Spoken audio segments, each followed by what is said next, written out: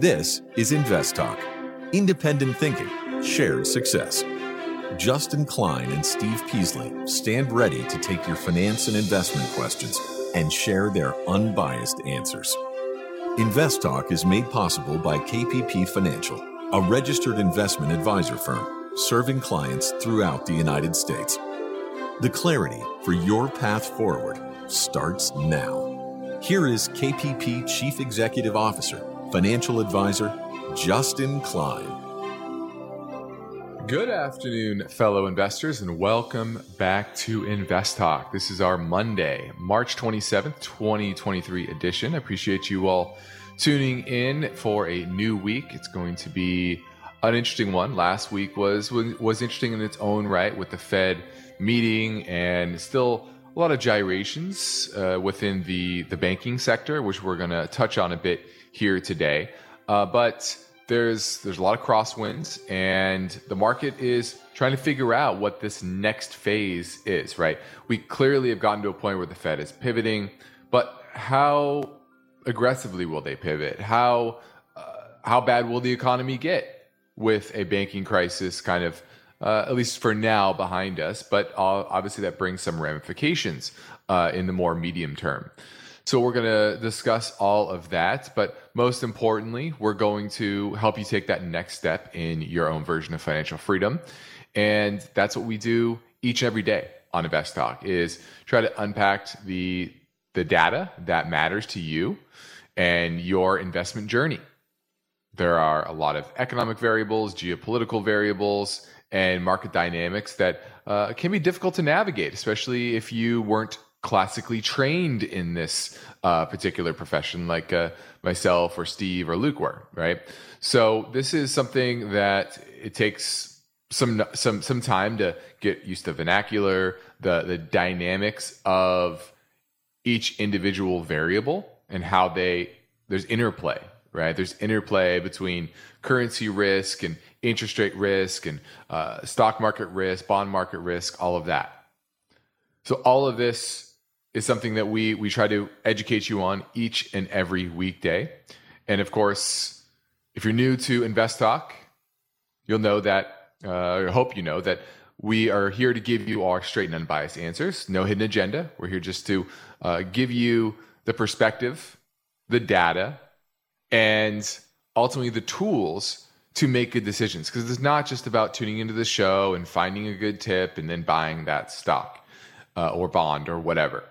It's really about having the mindset, having the knowledge so that you know the risks and rewards with everything you're doing.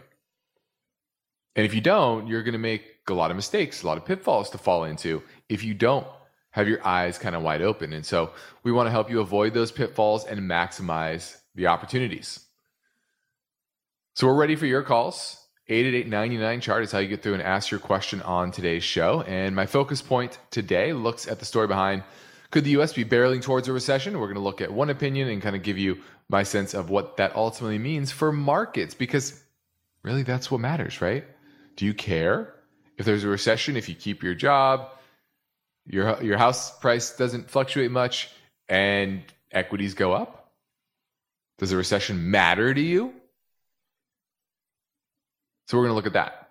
Also, we're going to touch on where money has been flowing. There's obviously been a banking crisis, money flowing out of the regional banks. Now, not nearly at the level that one would expect based on the data. So we're going to unpack that. Also, what's happening within the physical gold market? I think that's going to be interesting to take a look at globally, and what impact that could have on gold prices. And then lastly, the housing market. There are different regions. It's difficult to paint the entire country housing markets with one broad brush. It's difficult because they all have their each idiosyncrasies when it comes to housing supply and then demand based on the broader economy of those regions. So we're going to unpack the 12 major housing markets across the country if we have time. I also have a perspective today on tech stocks and in terms of lifetime wealth creation. And of course, your live calls. That's what's most important to me. 888-99-CHART is how you get through and ask your question on today's show. We also have some voice bank questions to play. One is on margin investing and 529 plans. So let's take a look at the market today. We had a solid up day. We closed pretty nicely. We were up, S&P was up about 6.5 points. Okay, so we actually faded late in the day. But it was a modest up day. Once again, continuation of kind of figuring out what the trends are in the market, in the economy, post the Fed pivot, now that it's pretty much here. And the small caps outperformed, so that was a positive. That's a good economic sign when the small caps outperform. And the bank stocks, they rallied a bit as well. So you had a pretty decent day on that front. So we're gonna continue to unpack this market this week. It's going to be interesting to see, do we pivot from here? Because this has shown good support in the markets over the past week or two, around these levels, around 4,000 the S&P. And do we march higher, or do we take a stair step lower to maybe 3,800? A lot will depend on how the market prices in future Fed policy. All right, let's go to our first listener question right now. Hey, good morning, Justin and Steve. John here from Florida. I wanted to get your opinion on ticker symbol AI. It is a software-based company. I've been tracking it for about a month or so, and I see resistance around the $21 range. I want to jump into this space, but just unsure. With the recent conversations on your podcast about oversupply concerns in the future, like semiconductors, the past of the dot-com bubble, et cetera, I want a long-term hold in the artificial intelligence sector, and based off of sheer share price and future possibilities, it seems to be a good buy. However, all other high-level information, not too appealing. I look forward to hearing your opinion. Love the show. Thank you. Yeah, this is symbol AI. C3.ai is the company, and they're an enterprise artificial intelligence company. They provide software as a service, applications that enable customers to rapidly deploy, develop, and operate large-scale enterprise AI applications. Obviously, with the excitement around AI, there's a lot of these stocks have been built up. I mean, can't imagine one that's probably been the most bid up than something with a symbol AI, the classic kind of sympathy trade here. And you've seen that as of late. The stock was languishing around $10 at the end of the year, and that was down. Let me zoom out here to a weekly chart. Yeah, it was a high from $180 back in early 2022, early last year. So you can see how much it was down because it's a growth name, right? It went public in late 2020 and peaked in 2021. So it was down over 90% from its high, and it's gotten a little bit of bounce in sympathy. You really have to be excited about their technology.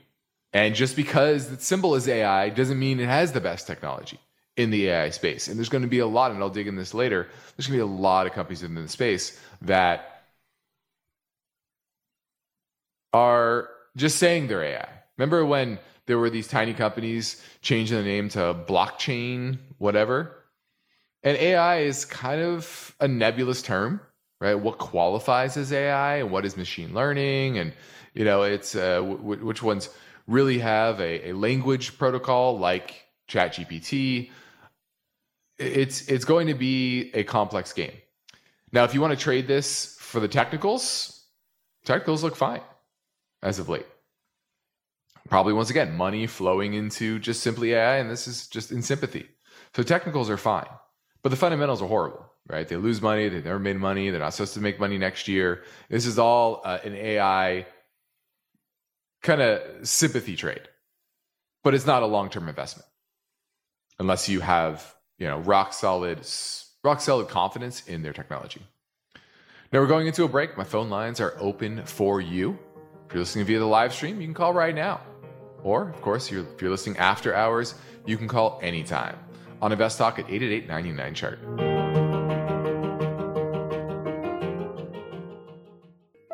Thank you, and I hope to be the 50 millionth download of your incredible show. It is official. As of February 21st, an exciting new Invest Talk milestone was achieved.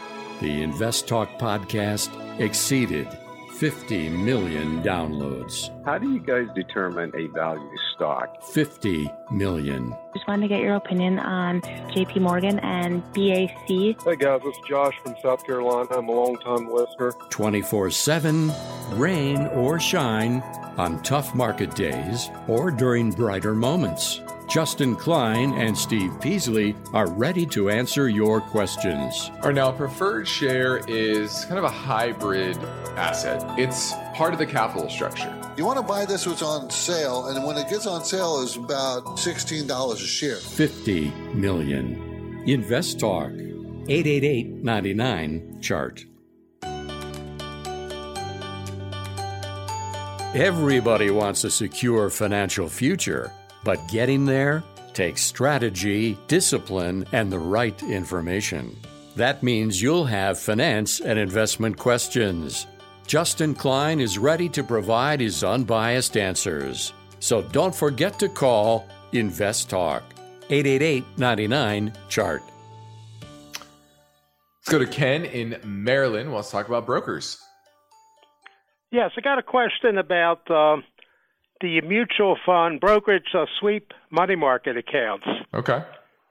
With the brokerage I have, you can either put your sweep money in a bank account that's FDIC insured, or you can put it in a money market mutual fund that pays about a little over 4%. Do you think they're safe, these money markets? Yeah, most of them are very safe. There's been a lot of regulation around them since '08 to make sure that they are safe. But there is some risk there. I think they'll always make sure that it doesn't break the buck like it did in '08. You know, there's just look at the reaction to this recent banking crisis. They're always going to kind of backstop those super safe deposits, and because they don't want some sort of run on the banks. They don't want some sort of disintegration of current safe system, right? That's okay with the expensive tech stocks and things kind of going down that are risky in themselves. You should know that. But cash, I think they're always going to try to backstop that because they don't want everybody pulling their money out at once, just like they did recently. So I don't think there's much risk there. But you also have to look at the spread. What yield are you getting on that FDIC insured one versus the one that isn't FDIC insured? Is it dramatic? Is it a full 1%, or are you talking about basis points here? Usually they're basis points, right? They're not a huge difference in yield. So it's kind of up to you if you want to take the risk or not.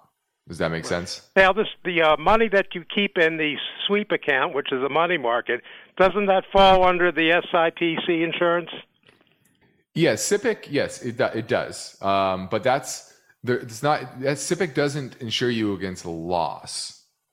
So there are, like, for example, for our clients, we're at TD Ameritrade, and it sweeps into an FDIC insured money market account when we sell something, right, for clients. Right. So that's FDIC insured. The rest of the account obviously has some risk to it because it's in individual securities, but the rest of the account is backed by SIPC, and that's from fraud, money being stolen. It's not from losses, right, on the account or anything like that. So I think if you're in a money market, there is some risk there, but once again, SIPC is only if there's fraud of any type, not market losses. Make sense? Right. So if there was a lot of money involved, you would suggest keep most of it in the FDIC bank account.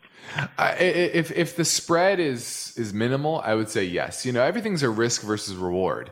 Are you gonna pick up a basis point or two in front of what could potentially be an issue? It's probably not worth it. Now, if you're talking 100-200 basis points, that could be a big difference. But hopefully that FDIC insured one is yielding at least a reasonable amount to where it's getting close to what the normal money market is yielding. So you really have to weigh that risk versus reward. How about 4.4% versus if it's in a bank, 0.35%? Yeah, then that's worth it, right? You're getting 400 basis point over, and it's still very, very low risk. Probably worth it. Yeah, that difference. For the answer. Thank you. Thanks for the call. Now we're going to head to a quick break, but my phone lines are open on this Monday, ready for you. So give Invest Talk a call at 888-99-CHART.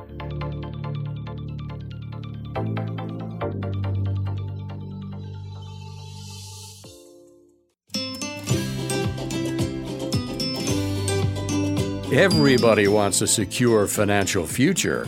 That means you'll have finance and investment questions. Invest Talk. 888-99-CHART. Now, my focus point today looks into the story behind this question. Could the U.S. be barreling towards a recession? And this is coming from an analyst, Richard Altman. He's the founder and chairman of Evercore. And he sees the odds of U.S. recession or U.S. going into recession continually rising with these recent rate hikes and global banking turmoil. And he sees things like the inverted yield curve or sharply inverted yield curve as a catalyst for that or a signal for that. I call it a catalyst more than a signal. Chicken versus the egg, I guess you call it. Now, he says there's a huge gap into what the market sees rates will be versus what the Fed is expecting through the back half of the year. And I definitely agree with that sentiment. It's really interesting to see that if you look at the odds of a rate cut in, July, it's about 41% that the Fed funds rate will be less than it is today. 42.5% that they'll be the same as it is today. So those are kind of your two options. And kind of evenly split between a hike between now and then and two cuts. And then you go out to June, there's so basically between now and July, the market's starting to price in a Fed cut. If you go out to September, the best odds for the September meeting is a cut from where we are today. So that's a pretty big move, pretty stark compared to where we were just a few weeks ago, maybe call it a month ago, where the market was expecting continuation of more rate hikes through the first half of the year. And he talks about potential of a credit event, and I think that's probably the biggest worry now. It's not if more Fed rate hikes. It's what is that knock-on effect of the banking crisis. But once again, I've said this many times, that a recession, or when you're in a recession, that's actually the best time to be buying equities because that creates a Fed pivot. And so whether we're in a recession, going into a recession, what's going to be more important is liquidity within the markets. Tight liquidity is what brings drawdowns. And remember, a recession is negative real GDP growth. In 2008, think about how bad 2008 was. Nominal GDP didn't go down a whole lot. It's in the low single digits. In a normal recession, GDP tends to continue to go up. And that's when inflation was, 1 or 2 or 3%. Now it's obviously stair-stepped higher. So nominally, you're very unlikely to see the economy actually shrink. And that's what matters most to markets, because markets are priced nominally. They're not adjusted for inflation. Now, you probably want to go and take your returns and adjust it for inflation. You'll know exactly what you're getting in real terms, in purchasing power terms. But a lot of people are always fearful of what that next recession is because they have PTSD from 2008. But you can see, just look at the reaction over the last couple of weeks and going back to the COVID crisis. How quickly they step in. Usually the Fed, other members as well, Congress, to put money out into the system, to not have a deflationary spiral, to inflate the economy, and thus asset prices. whether that's spending money on the fiscal side or it's easing policy and backstopping deposits like the Fed did. All of that is to arrest a deflationary impulse. And that should be a very strong signal to you that, yes, there's going to be recessions, but they're likely in nominal terms to probably not be very negative at all. And they're going to be quick to react to try to bring us out of it. Now, that could ultimately be bigger problems down the line, and I think it will. But near term, I don't think a recession is really what you want to worry about.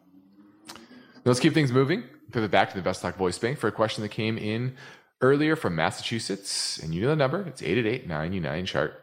Hey, guys. This is George in Massachusetts. I was wondering if you could discuss the pros and cons of buying stocks on margin. I appreciate it, and thanks. Bye.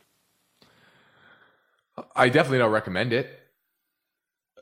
You're borrowing money. It's costing you money to buy stocks. I think minimal margin, 5% of your portfolio, maybe 10. I think that's fine if you're trying to up your risk profile overall. But no, it's going to create more volatility, and you're going to have to earn more than the cost to borrow those funds. And right now, with rates up, obviously that becomes more expensive.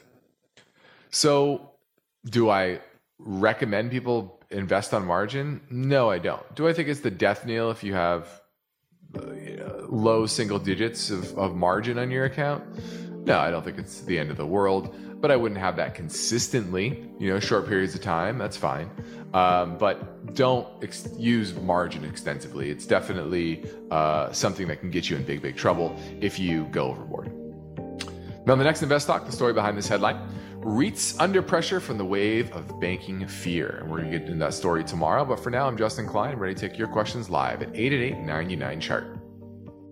At this point, I think almost everyone has heard how generative AI promises to bring us to the next industrial revolution. AI is already shaping society with an impact on daily life that echoes the transformative significance of electricity or the internet. As we take steps to embrace the potential of generative AI, we need to remain vigilant with regard to its exploitability. This is where HackerOne comes in. HackerOne's AI Red Team addresses the novel challenges of AI safety and security for businesses that are launching new AI deployments. The HackerOne approach involves targeted offensive testing by harnessing the collective skills of ethical hackers who are proficient in AI and prompt hacking. In short, AI red teaming is the practice of stress testing AI models and deployments to make sure they can't be tricked into providing information beyond their intended use, and that security flaws can't be exploited to access confidential data or systems. HackerOne seamlessly integrates with your existing tools to enhance communication and collaboration across development, security, and IT teams. So, stay ahead of the game in the battle against cyber threats with HackerOne's attack resistance platform. Learn more at hackerone.com. That's HackerOne.com, hackerone.com. The stock market is constantly changing, and serious investors know that they need to modify their portfolio assets to fit the times. And now, with more than 50 million downloads, Justin Klein and Steve Peasley reaffirm their commitment to providing unbiased finance and investment guidance here on Invest Talk. 888-99-CHART. Hi, Steve and Justin. This is Kevin calling from La Crescenta, California. I am calling because I had a question about the 529 plans and the ability to roll them over into a Roth IRA in the future. I already have a couple of 529s for my kids. I'm wondering if opening a 529 for myself with the intent to roll it over into a Roth IRA in the future would be a good plan or good option at this time. About 15 years from age 60. I know currently the cap for rolling over the 529 is $35,000 into a Roth IRA. So if I wanted to, say, open a 529 with like $10,000 for myself and plan to roll that into a Roth IRA in the future, if you think that would be a good idea. I appreciate your opinion. Thank you. Yeah, that's an interesting new wrinkle that Congress has rolled out with the 529 plans. And I think it's not a bad idea. It's kind of a new workaround. Now, remember, the 529 plan money has not been taxed. So when you roll that into a Roth IRA, it's going to be income to you, just like it would be with a Roth conversion. That's basically what you're doing there. And you're limited, right, to $35,000 over a lifetime. So it's not like it can be a giant amount of money. But it's an interesting new way to look at it with these new rules, and not a bad idea. But the question would be, why not just a regular IRA, I guess you could say? Maybe, yeah, because the 529 plan, you can save additionally. So, yeah, I think it's a new way to think about saving for retirement is through those 529 plans. So I like that idea. All right. Now, my perspective today looks back as far as 100 years, focusing on some of the greatest tech stocks of all time. And people are always interested in tech stocks. But contrary to what many young people think, tech stocks, weren't just born in the dot-com bubble 1.0, right? We're just experiencing dot-com bubble 2.0, or we call it app boom, whatever you want to call it. But, the 90s wasn't the start of it. Tech stocks date back to 1924, I think RCA Radio. Okay. And we're going to look at history of stocks in general. And this is from research from Arizona State University. And a lot of people like tech stocks because they like the explosive growth. Right? What's that next Amazon and Apple? But what they did was they looked at the lifetime returns of 25,782 common stocks over a 90-year span. And did you know, over those 90 years, 96% of all stocks, yes, 96, they collectively perform no better than a risk-free 1-month treasury bill. Basically cash. Think about that. That's how rare good companies are, good investments are. Only 4% of those outperformed cash. Now, how many were left over? About 1,000 stocks. And they generated all of the nearly $32 trillion in wealth creation by the stock market between 1926 and December of 2015. That's the data set they looked at. Even more striking, of those 1,000, the top 30 stocks accounted for about a third of that total amount. And 7 of the 30 top performing stocks are tech stocks. Only 7. Now let's take a look at the top 5 tech stocks in wealth creation over that time. We're going to go highest to lowest. Now, number 1 is IBM. And you think, IBM, it's boring, and it's true. I frankly wouldn't be a huge investor of IBM now, but it's been a big wealth creator over its time frame. It's been around for a long, long time. Began operations in 1924. It joined the Dow in 1932. Then it left and it was added back in 1979. And it's still a component of the Dow today. Lifetime wealth creation, $487 billion, up 9,456,000%. Number 2, Amazon. It's been only public for about 22 years.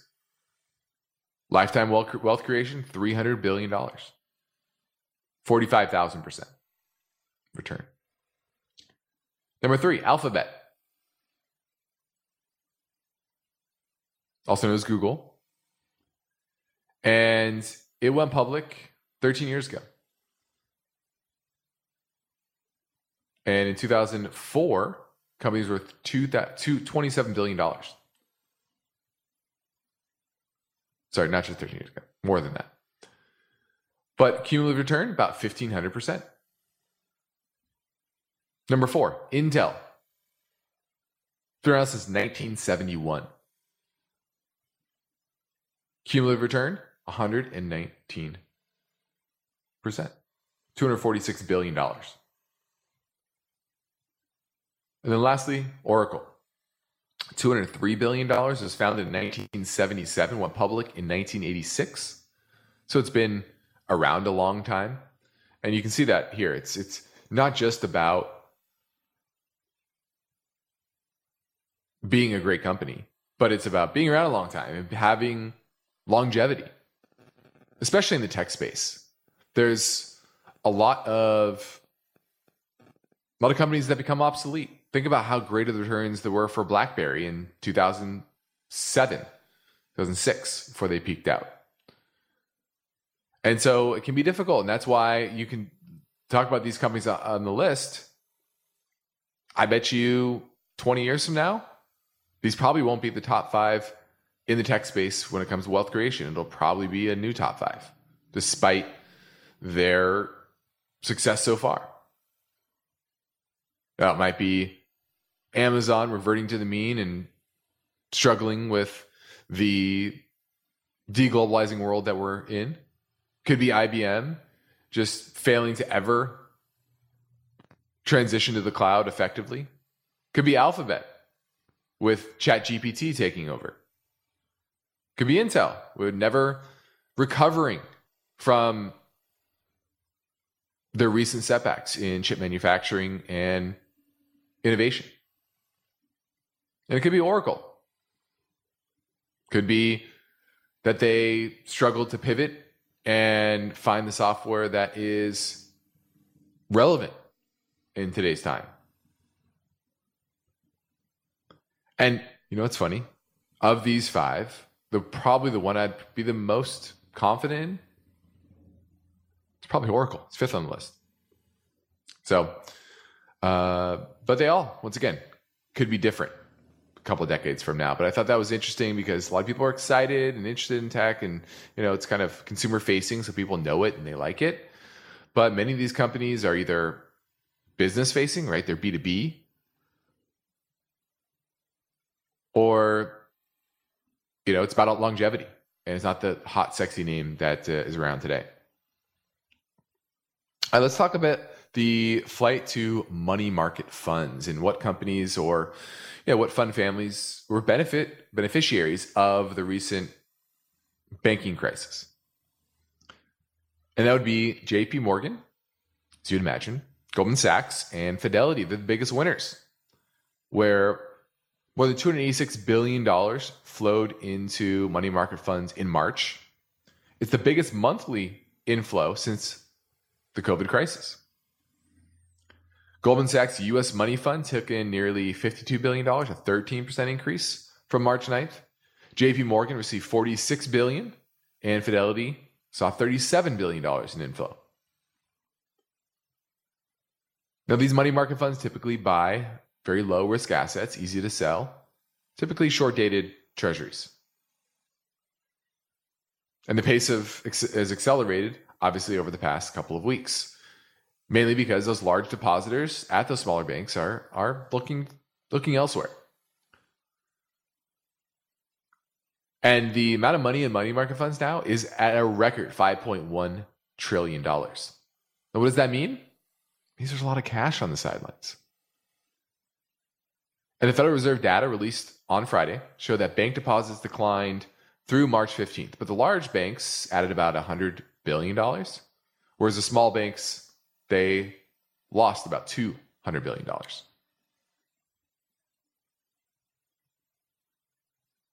And part of this is not just flight to safety, but it's also realizing there's better yields out there. And when you're getting, still, I know, Our business, we bank with Chase, JP Morgan. They don't pay a lot. So do you look for more yield? We do a little bit, but you have to have some cash for your business. So it can be challenging, but a lot of people are thinking about that. They're thinking about where to pivot their money. And that's what you're seeing right now is a lot of money flowing into those money market accounts, just like that caller earlier. And I think this is a trend that's going to continue because they're looking at their yields and they're saying, this isn't high enough. I need better. Now let's keep things moving and pivot back to the Best Stock Voice Bank for a question that came in earlier from Texas. So today I'm looking at ticker symbol UTL. This is Austin from Texas. And I find myself asking, what would Steve and Justin do? And so here I am looking at UTL. It looks like the PE ratio is a little bit high, but it's as far as the chart, I mean, it looks like it's going to get, the price is going to go up, average price around $51. I want to go down. I would catch this around the $45 to $50 range, but I just want to know what you guys think about this. Does it look like something that is going to go down back to its all-time low, or is it going to stick around the $50 range? I'd like to hear your opinion on this, either Steve or Justin. Thank you so much for taking this answer. If you do decide to answer this question, I'd love to hear about it. Thank you. All right, this is Unitil Corporation. This is a utility. They distribute electricity and natural gas in Massachusetts, New Hampshire, and Maine. So the Northeast, and solid business, about a 3% current dividend yield. Their return on equity is right around 9%, which isn't crazy high, but that's a utility. Utilities don't typically have high return on equity because they're usually very regulated. This is right around the long-term average of about 9%. Is their 5-year average return on equity, and it's a 9. Right? So I don't think it's over-earning or under-earning. It's not going to be a big grower. Earnings last quarter were up 1% year over year. It's dividend safe.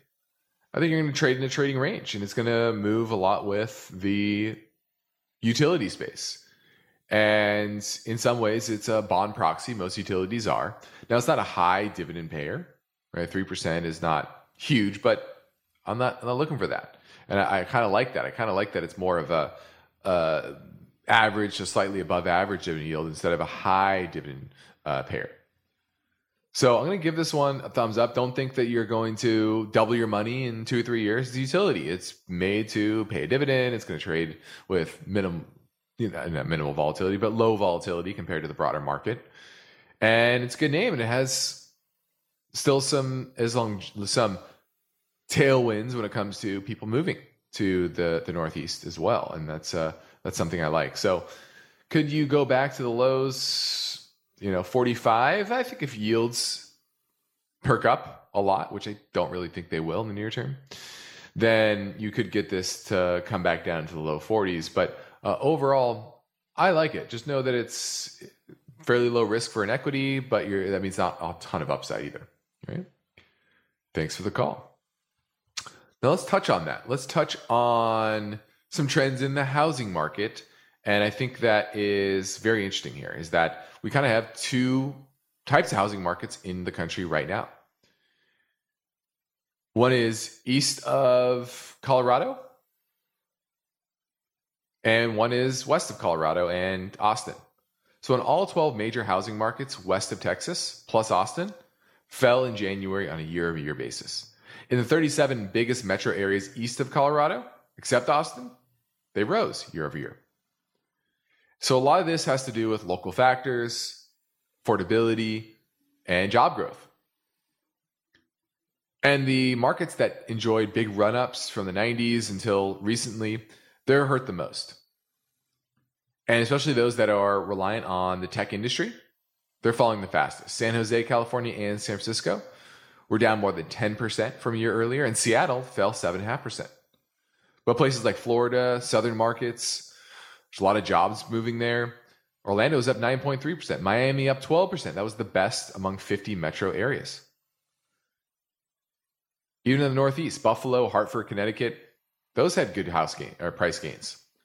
And you're seeing this really bifurcated trend. Now, home sales more broadly, they fell 0.2% year over year for the first time in 11 years. But there's still areas in the Southeast, Nashville, Tennessee, Raleigh, North Carolina, they're vulnerable to price declines. So very interesting trends in the housing market and very bifurcated, and I think it will continue to be for some time. Now we're heading into our final break. So if you're ready, give me a call now on Invest Talk at 888-99-CHART.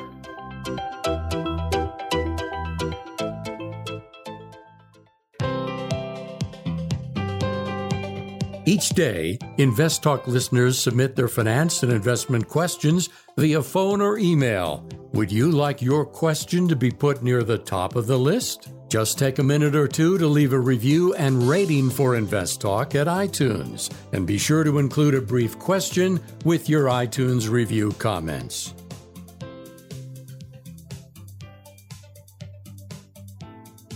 Now, you probably noticed that Steve and I are excited about hitting our 50 million download mark. And to celebrate, we're giving away 50 free annual subscriptions to the KPP Premium Newsletter, or not annual, but 1 year subscriptions. And this is our 50 for 50 million. Thank you to you for helping us. And all you have to do to win is head over to our social platforms on Instagram, Facebook, or LinkedIn, like and tag 3 friends. And we have 10 more to give away coming up this Thursday. So it's your last chance if you do want to try to win. Now, let's see. Are we going to pivot to, let's squeeze in another caller question from 888-99-CHART. Hey guys, love to get your thoughts on Marathon Oil, ticker symbol MRO. Looks like it's a little over 30% off from its highs. Really low PE, around 4 or 5, pays a small dividend. Looking to hold it for the long term. Love to get your thoughts. Thanks. All right, this is Marathon Oil. It's a fairly large $14 billion market cap, independent explorer and producer of unconventional sources of oil. So that's typically fracking. And about 70% of its production is oil, 30% and natural gas liquids, and then 30% is natural gas itself. So leaning on the oil side, which is fine, definitely helped so far. It's outperformed natural gas as of late, but longer term, I don't know if I expect that to continue. 1.5% dividend yield, which is fine. They'll continue to pay that. I like that they have been, they've been paying down their debt. Oh, it went up recently. Okay. So looks like they made a recent acquisition, which I think is fine. You know, I'm fine with Marathon. You know, it has pretty consistent return on equity, 32% currently, and they have good assets. They're well run. So I'm going to give Marathon a thumbs up. It's at support as well. So as is the entire energy space. Now, is it my favorite in the oil patch? Probably not, but you know, it's definitely a good one, and it's pretty well run. All right, now lastly, let's touch on gold, which I think there's some interesting trends in the physical gold market. We don't talk a lot about that. We talk about the demand for gold when it comes to an investment, but there is increasing demand on higher quality physical gold. And this could be a sign that people are investing in higher quality gold. You know, in the U.S., there's the U.S. Department of Commerce U.S. Federal Trade Commission doesn't see that 9-karat gold, which is popular in other parts of the world, is real gold. And what's happening in other parts of the world is they're moving up from 9-karat to 14-karat, which is 58.5% gold. 9-karat is 37.5% gold. I don't know if you knew that.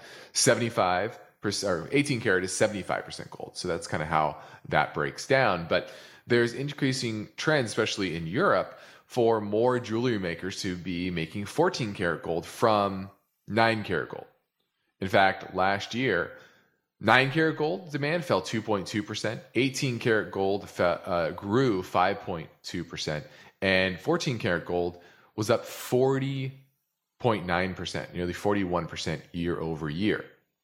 So what you can see here is that that's now becoming the base quality, not just here in the US, but around the world.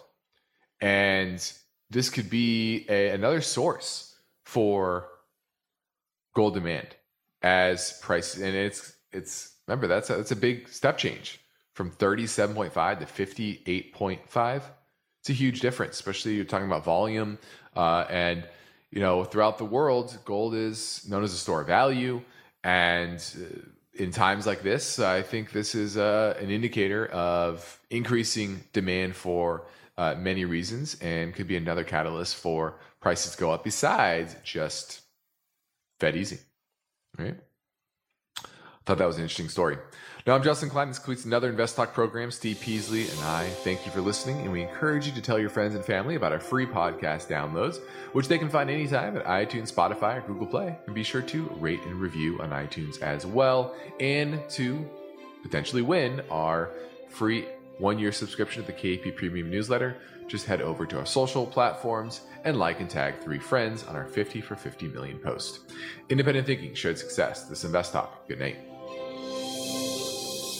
Invest Talk is a trademark of KPP Financial. Because of the nature of the interactive dialogue inherent in the format of this program, it's important for the listener to understand that not all comments made will apply to them. Specifically, nothing said shall be taken to be investment advice, or shall statements on this program be considered an offer to buy or sell security. Because such advice is rendered solely on an individual basis and at times will require that the investor review a prospectus before investing. Invest Talk is a copyrighted program of Klein, Pavlis, and Peasley Financial, a registered investment advisor firm which retains all rights. For more information regarding KPP's investment advisors, call 1-800-557-5461. Steve Peasley is president, and Justin Klein is chief executive officer of Klein, Pavlis, and Peasley Financial. Thank you for listening, and your comments and questions are welcome on our 24-hour listener line at 888-99-CHART.